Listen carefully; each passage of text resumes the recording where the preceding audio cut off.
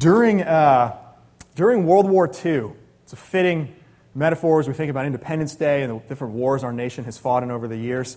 During World War II, one of the critical success factors for the Allied forces was something called Ultra. And Ultra was a code-breaking system that was engineered by British intelligence, and it was primarily used to decipher codes that were produced by the German Enigma machine. There's been several different books and movies that have made some of this famous. The Enigma code was said to be unbreakable, some number of billions of different combinations that this code could put out and encode messages in. But when British intelligence successfully cracked it, they instantly gained this huge advantage. They knew at that point, when they intercepted communications, what the enemy was going to do before they actually did it. So one example, in 1941, German and Italian naval forces were planning a surprise attack on the British Navy, somewhere in the Mediterranean Sea. So somehow, the British intelligence intercepted a message encoded by Enigma, and Ultra decoded it, and they essentially turned the whole thing around. What was meant to be a surprise attack against them actually was used by them to become a surprise attack against the German and Italian naval forces, and they won that battle. Okay, that's one of a dozen or more examples of how Ultra provided them an advantage. And the existence of Ultra, this code-breaking system, it wasn't known, it wasn't made public until the 1970s. But once it became public, it was immediately obvious to everyone just how much of an edge this gave the Allied forces in their war effort. So Dwight D. Eisenhower had written a letter to another general, and he called it priceless. He called it a decisive contribution to the Allied victory.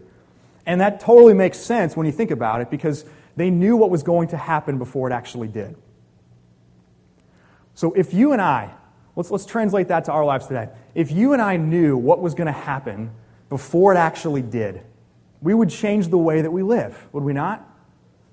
If we knew what was going to happen before it actually happened, that would impact the way that we live our lives.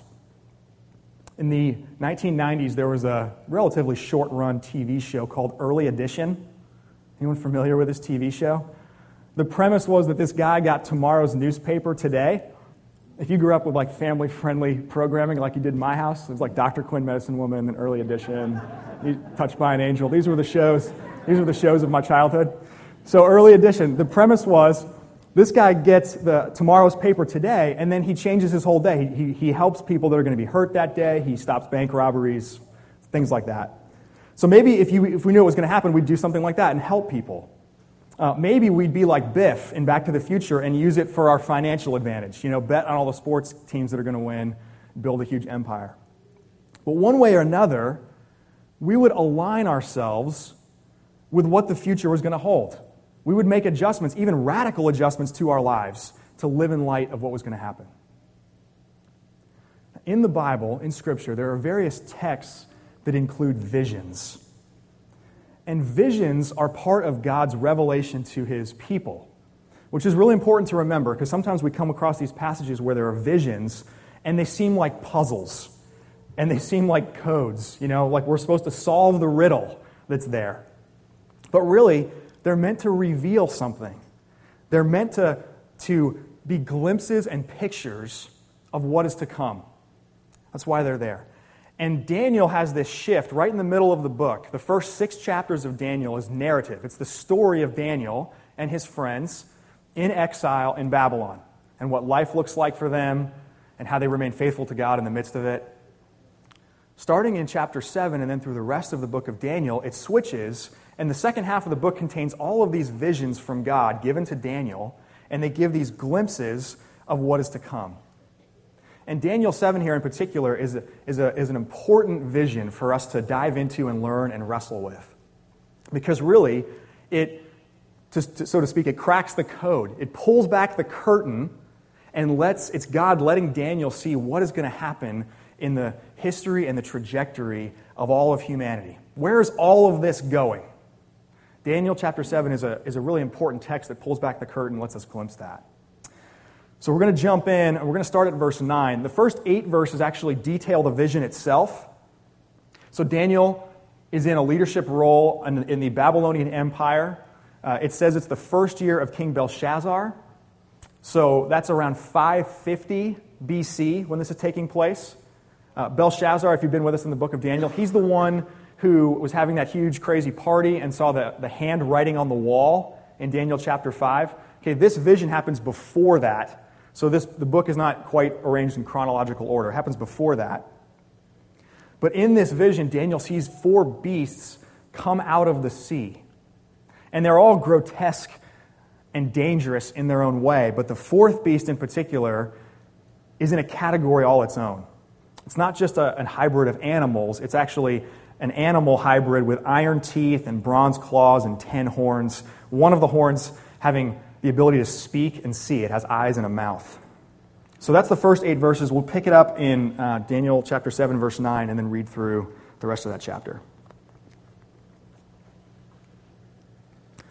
As I looked, thrones were placed, and the Ancient of Days took his seat. His clothing was white as snow, and the hair of his head like pure wool. His throne was fiery flames. Its wheels were burning fire. A stream of fire issued and came out from before him. 1,000 thousands served him, and 10,000 times 10,000 stood before him. The court sat in judgment, and the books were opened. I looked then because of the sound of the great words that the horn was speaking. And as I looked, the beast was killed, and its body destroyed and given over to be burned with fire. As for the rest of the beasts, their dominion was taken away, but their lives were prolonged for a season and a time. I saw in the night visions, and behold, with the clouds of heaven there came one like a son of man, and he came to the Ancient of Days and was presented before him. And to him was given dominion and glory and a kingdom, that all peoples, nations, and languages should serve him. His dominion is an everlasting dominion, which shall not pass away, and his kingdom one that shall not be destroyed. As for me, Daniel, my spirit within me was anxious, and the visions of my head alarmed me. I approached one of those who stood there and asked him the truth concerning all this. So he told me and made known to me the interpretation of the things. These 4 great beasts are 4 kings who shall arise out of the earth. But the saints of the Most High shall receive the kingdom and possess the kingdom forever, forever and ever. Then I desired to know the truth about the 4th beast, which was different from all the rest, exceedingly terrifying, with its teeth of iron and claws of bronze, and which devoured and broke in pieces and stamped what was left with its feet. And about the 10 horns that were on its head, and the other horn that came up, and before which 3 of them fell, the horn that had eyes and a mouth that spoke great things, and that seemed greater than its companions. As I looked, this horn made war with the saints and prevailed over them, until the Ancient of Days came and judgment was given for the saints of the Most High, and the time came when the saints possessed the kingdom.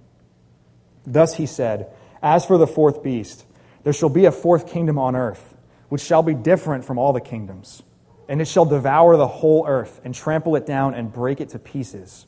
As for the 10 horns, out of this kingdom 10 kings shall arise, and another shall arise after them.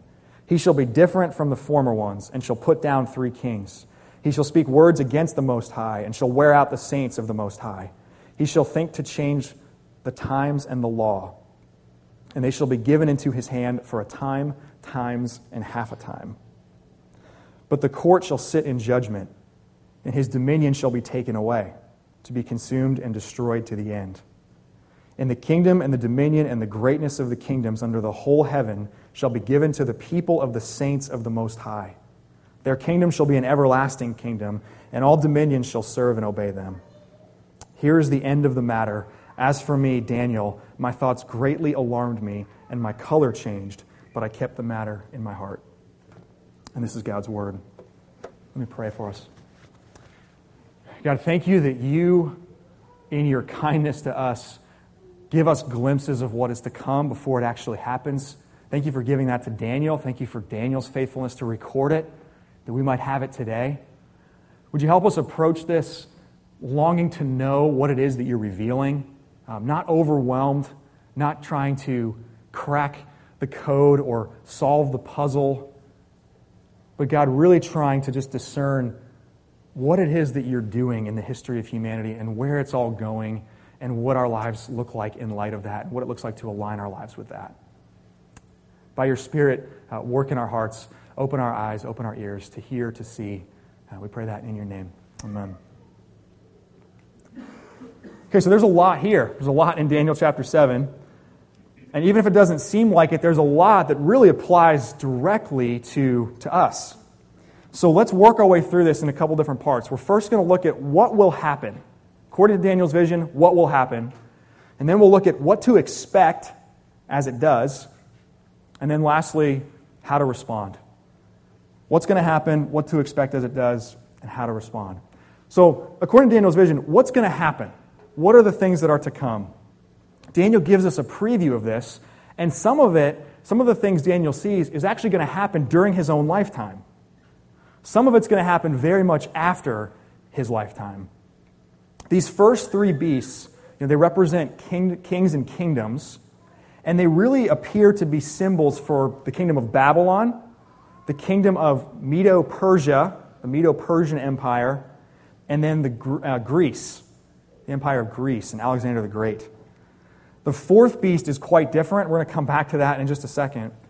But Daniel has already experienced some of this happen in his own lifetime. He's in Babylon in the first place because he's seen the Babylonian kingdom, the Babylonian Empire, come to power. And about a decade after this vision happens, the night of that writing on the wall that we looked at in Daniel chapter 5, that night Babylon falls and the Medo-Persian Empire conquers them and takes over. But according to Daniel's vision here, here's the big idea. Kings and kingdoms are going to rise and fall, and as they do, they're going to oppose God and His people. That's what's to come. Kings and kingdoms will rise and they'll fall. As they do, they're going to oppose God and His people. That's what the future holds for Daniel. That's actually what our history, Daniel's future, which is our history, has proven to be the case.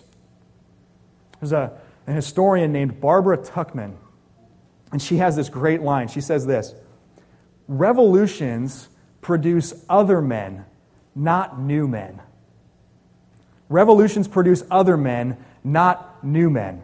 And what she's trying to say there is that there's just something fundamental about kings and kingdoms that doesn't change when regimes do. Okay, why is that? It's because the kingdoms of humanity, the kingdoms of this world, are shaped by the corruption of human beings. So though the corruption will be different in every specific instance, sometimes opposition to God will be overt, and sometimes it'll be subtle, and sometimes it'll be really strong and pronounced, and sometimes it'll be really quiet and weak. But it's always there. There will always be opposition. It's woven into the kingdoms of mankind. It's actually part of our sin nature. Opposition to God is the essence of sin itself. And it's been part of the equation for humanity ever since Genesis chapter 3. There was a hot second where it wasn't part of the equation, and then ever since Genesis chapter 3, it's been there. But Daniel here doesn't just see that kingdoms are going to rise and fall. He doesn't just see that they're going to oppose God. He sees two other things that are really important for us. He sees that God will judge, and he sees that the Son of Man will reign. There's this courtroom scene here. It begins right there in verse 9, where God, the Ancient of Days, he's depicted in all of his purity, all of his wisdom, all of his power. And there's this huge multitude serving him, this perfect judge, God, the Ancient of Days, on his throne, this multitude serving him, an even bigger multitude gathered around that. And the books are opened, and God pronounces his judgment. And what's the result of that? What does it say? The result of that is that dominion is taken away from the kingdoms of the world, and it's given to one, as Daniel sees, like a son of man. See, this is not just another regime change. This is truly a revolution. It's not just another king and kingdom. It's an entirely different kind of man, an entirely different kind of king and kingdom. And Daniel wouldn't live even long enough to see this unfold.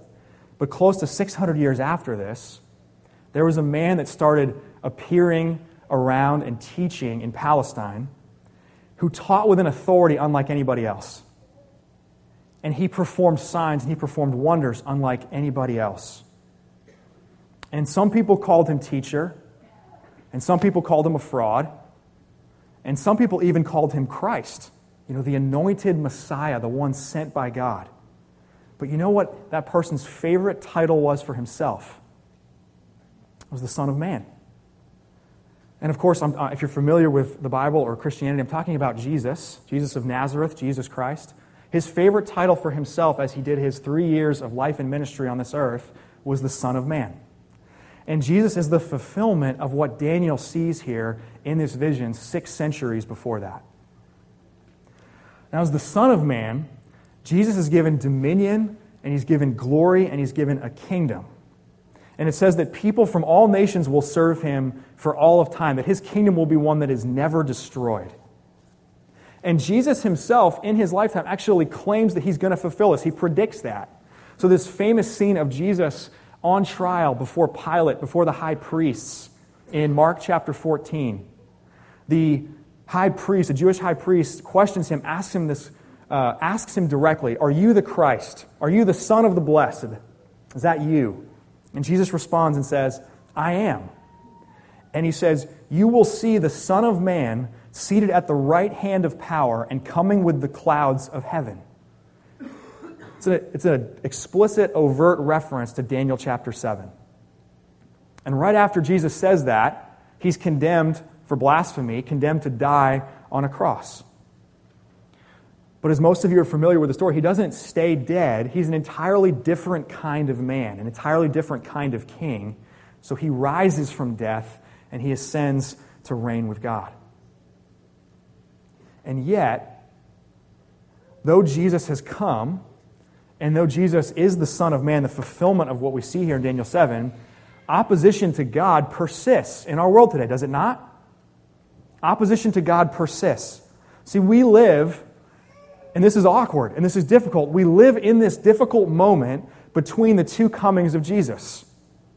He's already come, and in his death, in his resurrection, he has shown himself to be the Son of Man. He's shown himself to be worthy of receiving this kingdom and this glory and this dominion that is coming to him. But it's not until he comes again that the complete fulfillment of this is realized. Daniel 7 gives us a glimpse of really the end of history as we know it. And that actually gets picked up in the New Testament counterpart to the book of Daniel, the book of Revelation. And what Daniel sees here that's a little bit vague, he sees one like a son of man in Daniel chapter 7. In Revelation, John, as he recounts his vision, he sees that it's Jesus who is given dominion over everything, given a kingdom which has no end. So what's going to happen according to this vision from Daniel? Kingdoms will oppose God. As they do, they will rise, they will fall. But God will judge, and the Son of Man will reign forever. That's the summary of Daniel chapter 7, the vision that he sees there. So if that's the case, secondly, what should we expect life to be like? Kingdoms are going to rise and fall. God's going to judge. Jesus will reign forever. What should we expect life to look like? It's been famously said that expectations are resentments under construction. You ever heard that quote before? Expectations are resentments under construction. We're in a season of the life of our church where there are a lot of couples doing premarital or pre-engagement counseling at Liberty. And one of the first things that we talk about in pre-engagement and premarital counseling are expectations. Like, what are the expectations that you have for what married life is going to look like? And what are the expectations that your soon-to-be spouse has for what marriage is going to look like? And how realistic or completely unrealistic are those expectations? The better that we can get those out in the open on the front end, the less chance there is of you being disillusioned, crushed under the weight of the differences between your expectations and reality when it comes to marriage, or really your expectations for anything. If God is going to be kind enough to show us what the future of everything is going to look like, it would be wise for us to calibrate our expectations to that. It'll dramatically decrease our chances of being disillusioned, of being crushed by things as they actually happen. So if kingdoms rise and fall, if God judges, if Jesus will reign, what do we expect? Well, first, we should expect opposition to God to continue indefinitely. Expect it to continue indefinitely. And we see that really particularly here in the fourth beast in Daniel's vision. The fourth beast represents a fourth kingdom. Scholars much smarter than I have seen parallels here to Greece, to Rome, to various kingdoms from the history of the world. But we also, as we look at this text itself, we have to remember this fourth beast is so different. Daniel says that a couple times here. It's so different from the other three that it almost defies classification. It's something that's of a different substance than the other three that he mentions here. And if we were just talking about Rome, let's say, if the fourth beast was just an equivalent to Rome, then according to Daniel's vision, all the rest of which has happened in some way, shape, or form, then when Rome fell early in the 5th century, that really should have been the end of human kingdoms, of human power. That should have been the beginning of the fulfilled reign of the Son of Man. But it wasn't. We're a lot further down the road than 410 AD right now, and we're still waiting for that. We're still waiting on Jesus to return. We're still waiting on the complete fulfillment of this. So, though we can see some parallels here, we should expect this opposition from God to continue and to persist in whatever the remaining kingdoms of this world look like. This fourth kingdom in particular shows how that opposition to God doesn't just stay stagnant, it actually escalates. It actually escalates before the full reign of Jesus, the Son of Man. So verse 25 in particular, it characterizes this kingdom and the rulers of this kingdom with a few things. It says that this person will speak words against the Most High. Right? So there's mocking, there's blasphemy of God. It says that it'll wear out the saints of the Most High. It'll wear them out. So there's drawn out persecution of God's people. It's an important thing to remember in our particular cultural moment too, that persecution is not the same thing as disagreement. Sometimes in Western culture we tend to think anytime someone opposes us and disagrees with our point of view that equals persecution. I would submit to you that what Daniel's referring to here is a lot worse than like disagreement or public disagreement. Persecution is worse than that. It also says there in verse 25 that the times will change, the law will change. There'll be new celebrations and festivals. There'll be new laws. There'll be a new morality that's part of this. So we should expect these things to persist. We should expect these things not only to persist, but to escalate before the judgment of God, before the victory of Jesus. And though we will always be disheartened and discouraged when those things happen, I don't know any way to not be when that happens, we should never be surprised. Okay? Be discouraged, be disheartened, that's right and good. Don't be surprised. Because this is exactly what God has shown Daniel will come. But also, as you expect that, this is just as important, if not more important, expect Jesus to win. Expect Jesus to win. That sounds so simple. It sounds so simple to say that, and yet we become so overwhelmed by what only our eyes can see in a given moment that we're prone to forget that. We're prone to stop expecting Jesus to win when it's all said and done. Instead, when we see this escalating opposition to God in the world, we should expect that God, who is this perfect and pure and powerful judge, we should expect that actually He has an opinion about these things that happen in the world, and that He actually mourns things that happen in the world and mourns opposition to Him more than you and I ever could.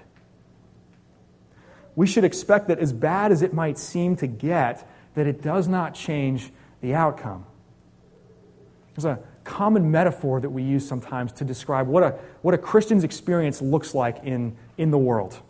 And the metaphor is that we live a life of swimming upstream. We're swimming upstream in a river.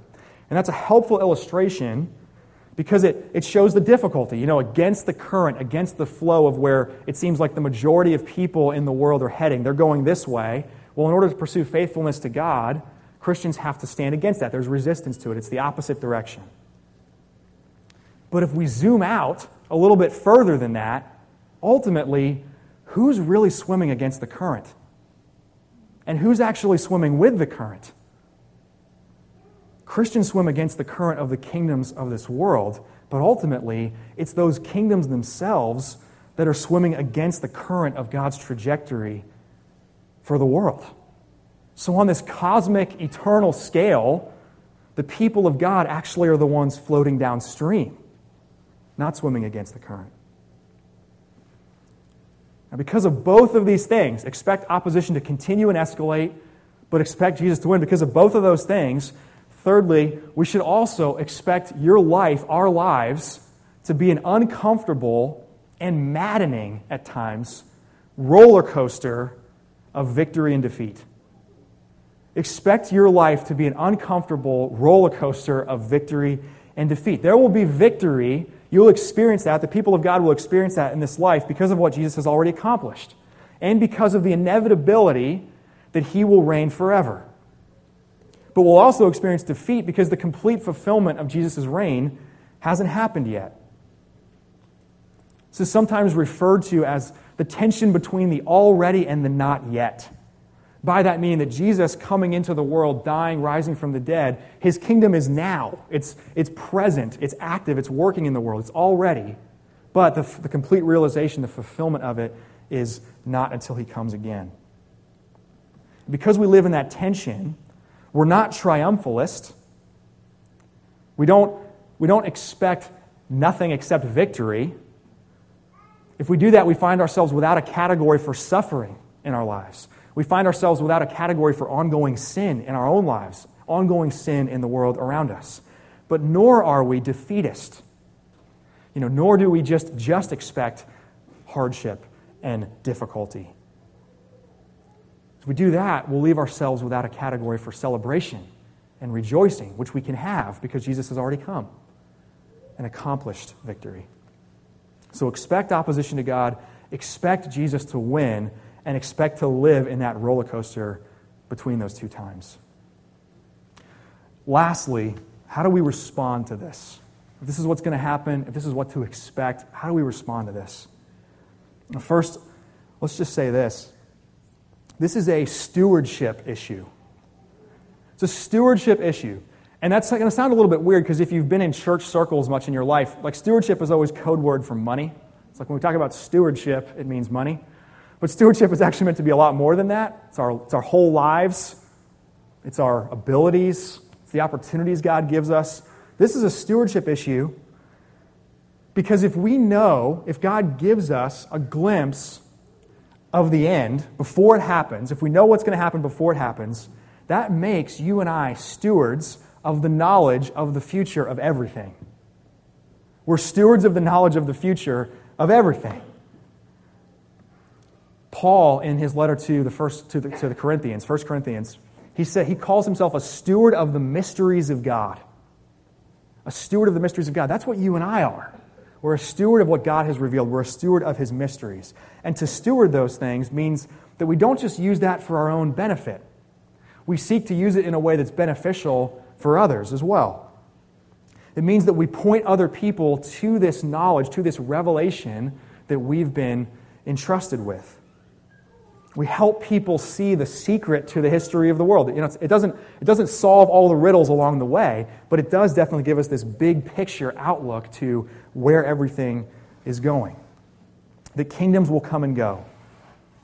That though some of them will certainly be better than others, all of them will experience and will exemplify the fracture of sin.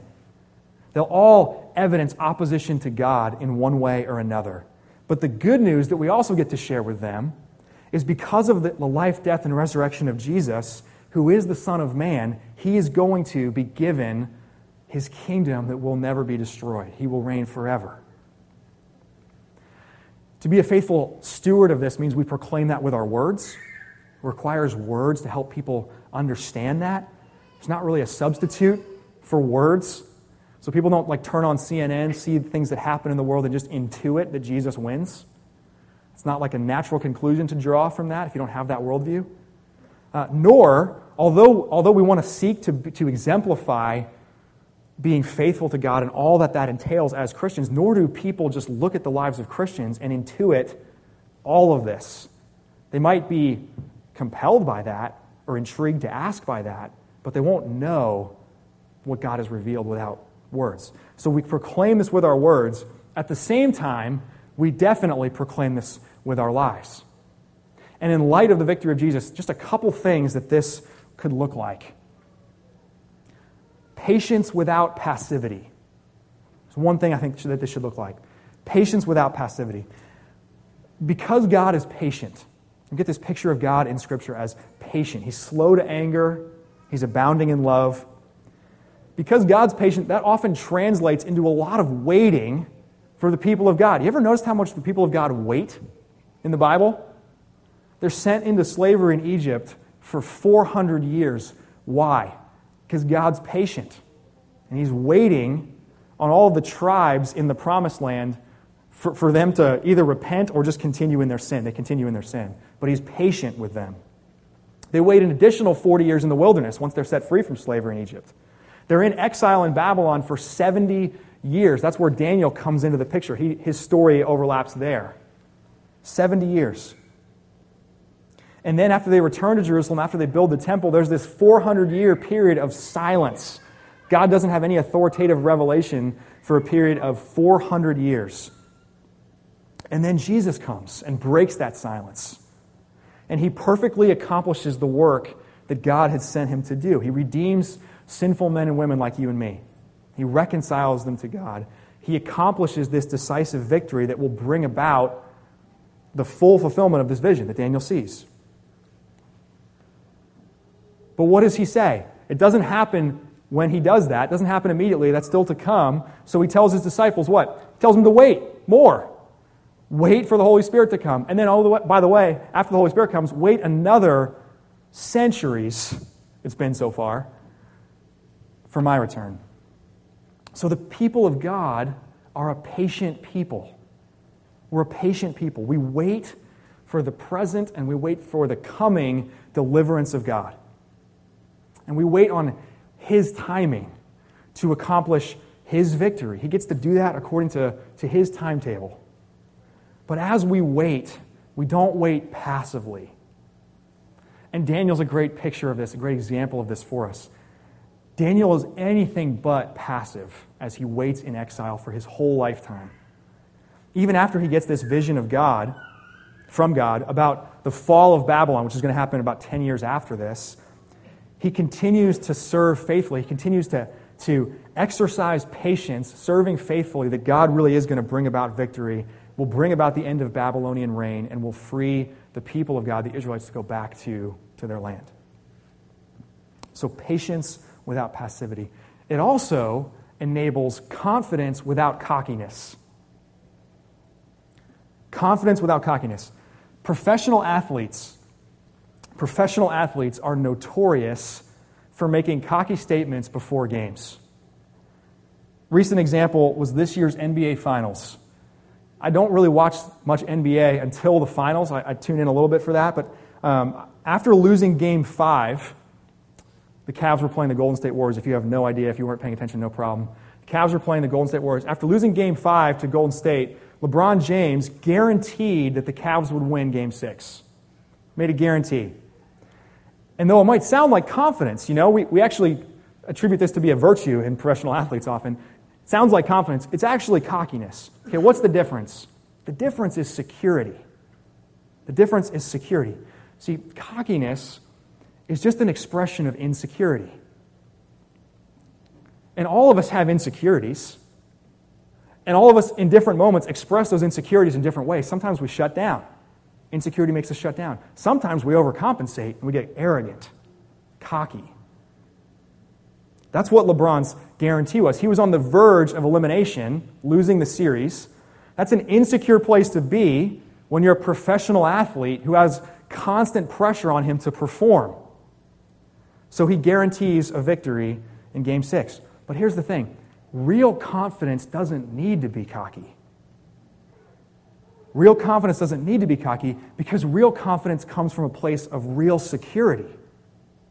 And in the eternal reign of the Son of Man, there is a security without comparison. We can see the future before it happens, right? LeBron couldn't do that, which is why he guaranteed a win and then lost. But seeing the victory of Jesus means we need not brag about anything.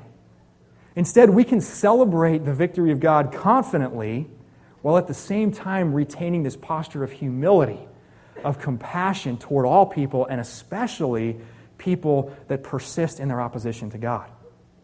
We need not boast or brag or be cocky. That's for people who are insecure. not for the security that's given to the people of God.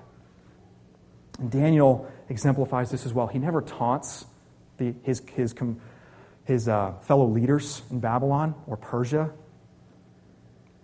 He remains faithful to his God. He speaks the truth, but it's from this place of deep security.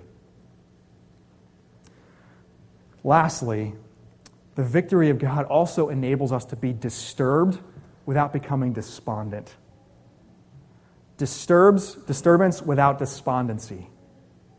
So twice in this text, and you probably heard it as we read, verse 15 and then again in verse 28, Daniel tells us that he's alarmed, greatly alarmed. His color changes. And I'm glad that that's there, because if it wasn't, I'd be prone to think that Daniel was superhuman. Right? This makes him real. This makes him relatable. He's freaked out by what he sees in this vision. But if God wins in this vision, why is he so anxious? Why is he so alarmed? It's because this is a really violent and quite literally beastly picture of the reign of the kingdoms of this world. And the opposition of God is going to continue, and not only continue, but escalate. And think about what Daniel has already seen the opposition of God look like in the kingdoms he's been a part of. Have you ever read Lamentations? Have you ever read the account in the Bible of the city of Jerusalem falling to the Babylonians? I've lived such a sheltered life, I can't fathom anything worse than what I read there. I don't know what that's like. I don't know what that's like at all. Daniel has witnessed that and then sees that it's going to get worse than that. So he's alarmed. It means there's going to be persecution and bloodshed and chaos and heartbreak for the people of God on a scale that even he has not seen at that point. So the only reason that someone's not alarmed in reading this and thinking about this is that they're not paying attention. But here's where the victory of God makes all the difference. It allows us to be realistic. It allows us to be honest. It allows us to be disturbed without becoming despondent. It protects us from hopelessness while we're disturbed. Another World War II analogy is really helpful here for me. There's a scholar named D.A. Carson, and he compares the period of history that we're in right now, between the comings of Jesus, to the period between D-Day and VE Day on the European front of World War II. So D-Day is the day that the Allied forces, at great cost to themselves, established a beachhead in France. And it became this decisive victory that led to the winning of the whole war. But VE Day, the day that they actually received that victory, wasn't until almost a full year after that. And D.A. Carson says that the death and resurrection of Jesus, that's like D-Day. That's like D-Day. Victory is assured because of that day. It is going to happen. It's been accomplished. And yet, the full experience of that will not come until Jesus comes again. That's like VE Day. The period of time in between that is very much still a war. Just like it was for the Allied forces in World War II. Nobody was pretending. Nobody was playing war for that year. People died. People suffered. Some of the worst fighting that happened in the war happened in that year. And likewise, you and I, we don't play at real life just because we know the outcome, just because we know where this is going. There's real hurt and heartbreak and chaos and suffering in this world. But with Daniel, as we're disturbed by the trajectory, by where the opposition of kingdoms to the people of God is going, we don't become despondent because we truly do see that God will judge, that Jesus will reign. So as we see this vision that God gave to Daniel so many years ago, that we have recorded for us, let's see the gift that this is. Let's not be freaked out by visions when we find them in Scripture. Let's see them as a gift that God's been kind enough to pull back the curtain and reveal where all of this is going, to give us a glimpse of that. And with the grace that God gives, with the grace that God supplies, let's believe it to be true. Let's be wise enough to align our expectations, to align our whole lives with that. And let's be compassionate enough, bold enough to proclaim to all who will listen that which we've been gifted to understand ourselves. So kingdoms will rise and fall. They will persist in their opposition to God. but God will judge, and Jesus, the Son of Man, will reign forever. And may he sustain us until he does. Amen. Let's pray. Jesus, we look to you as the one who will fulfill what Daniel saw. And we're grateful that even now you reign, that even now you are doing this work of reconciling the world to yourself, drawing people to follow you as king, putting down that which persists in opposition to you. Sustain us through the maddening and difficult mix of victory and defeat in the meantime. We admit our weakness. God, we can't understand the day-to-day events and how all that fits into your big picture. All that you've been kind enough to show us is the end, is the big picture of where this is going. So give us faith to trust that. And as we get to come to this table today and each week, remind us that this victory, that your eternal reign, your dominion, your glory that is given to you from God the Father, you bought, you achieved, you accomplished with your own blood, with your own body given for us. Weak and feeble as we are, we get to come and we get to experience life in you. And we get to be reassured today and each day that because you are God, because you sustain us, you will carry through to completion the good work that you began. Thank you for this. Be with us as we come to the table. We pray this in your name. Amen.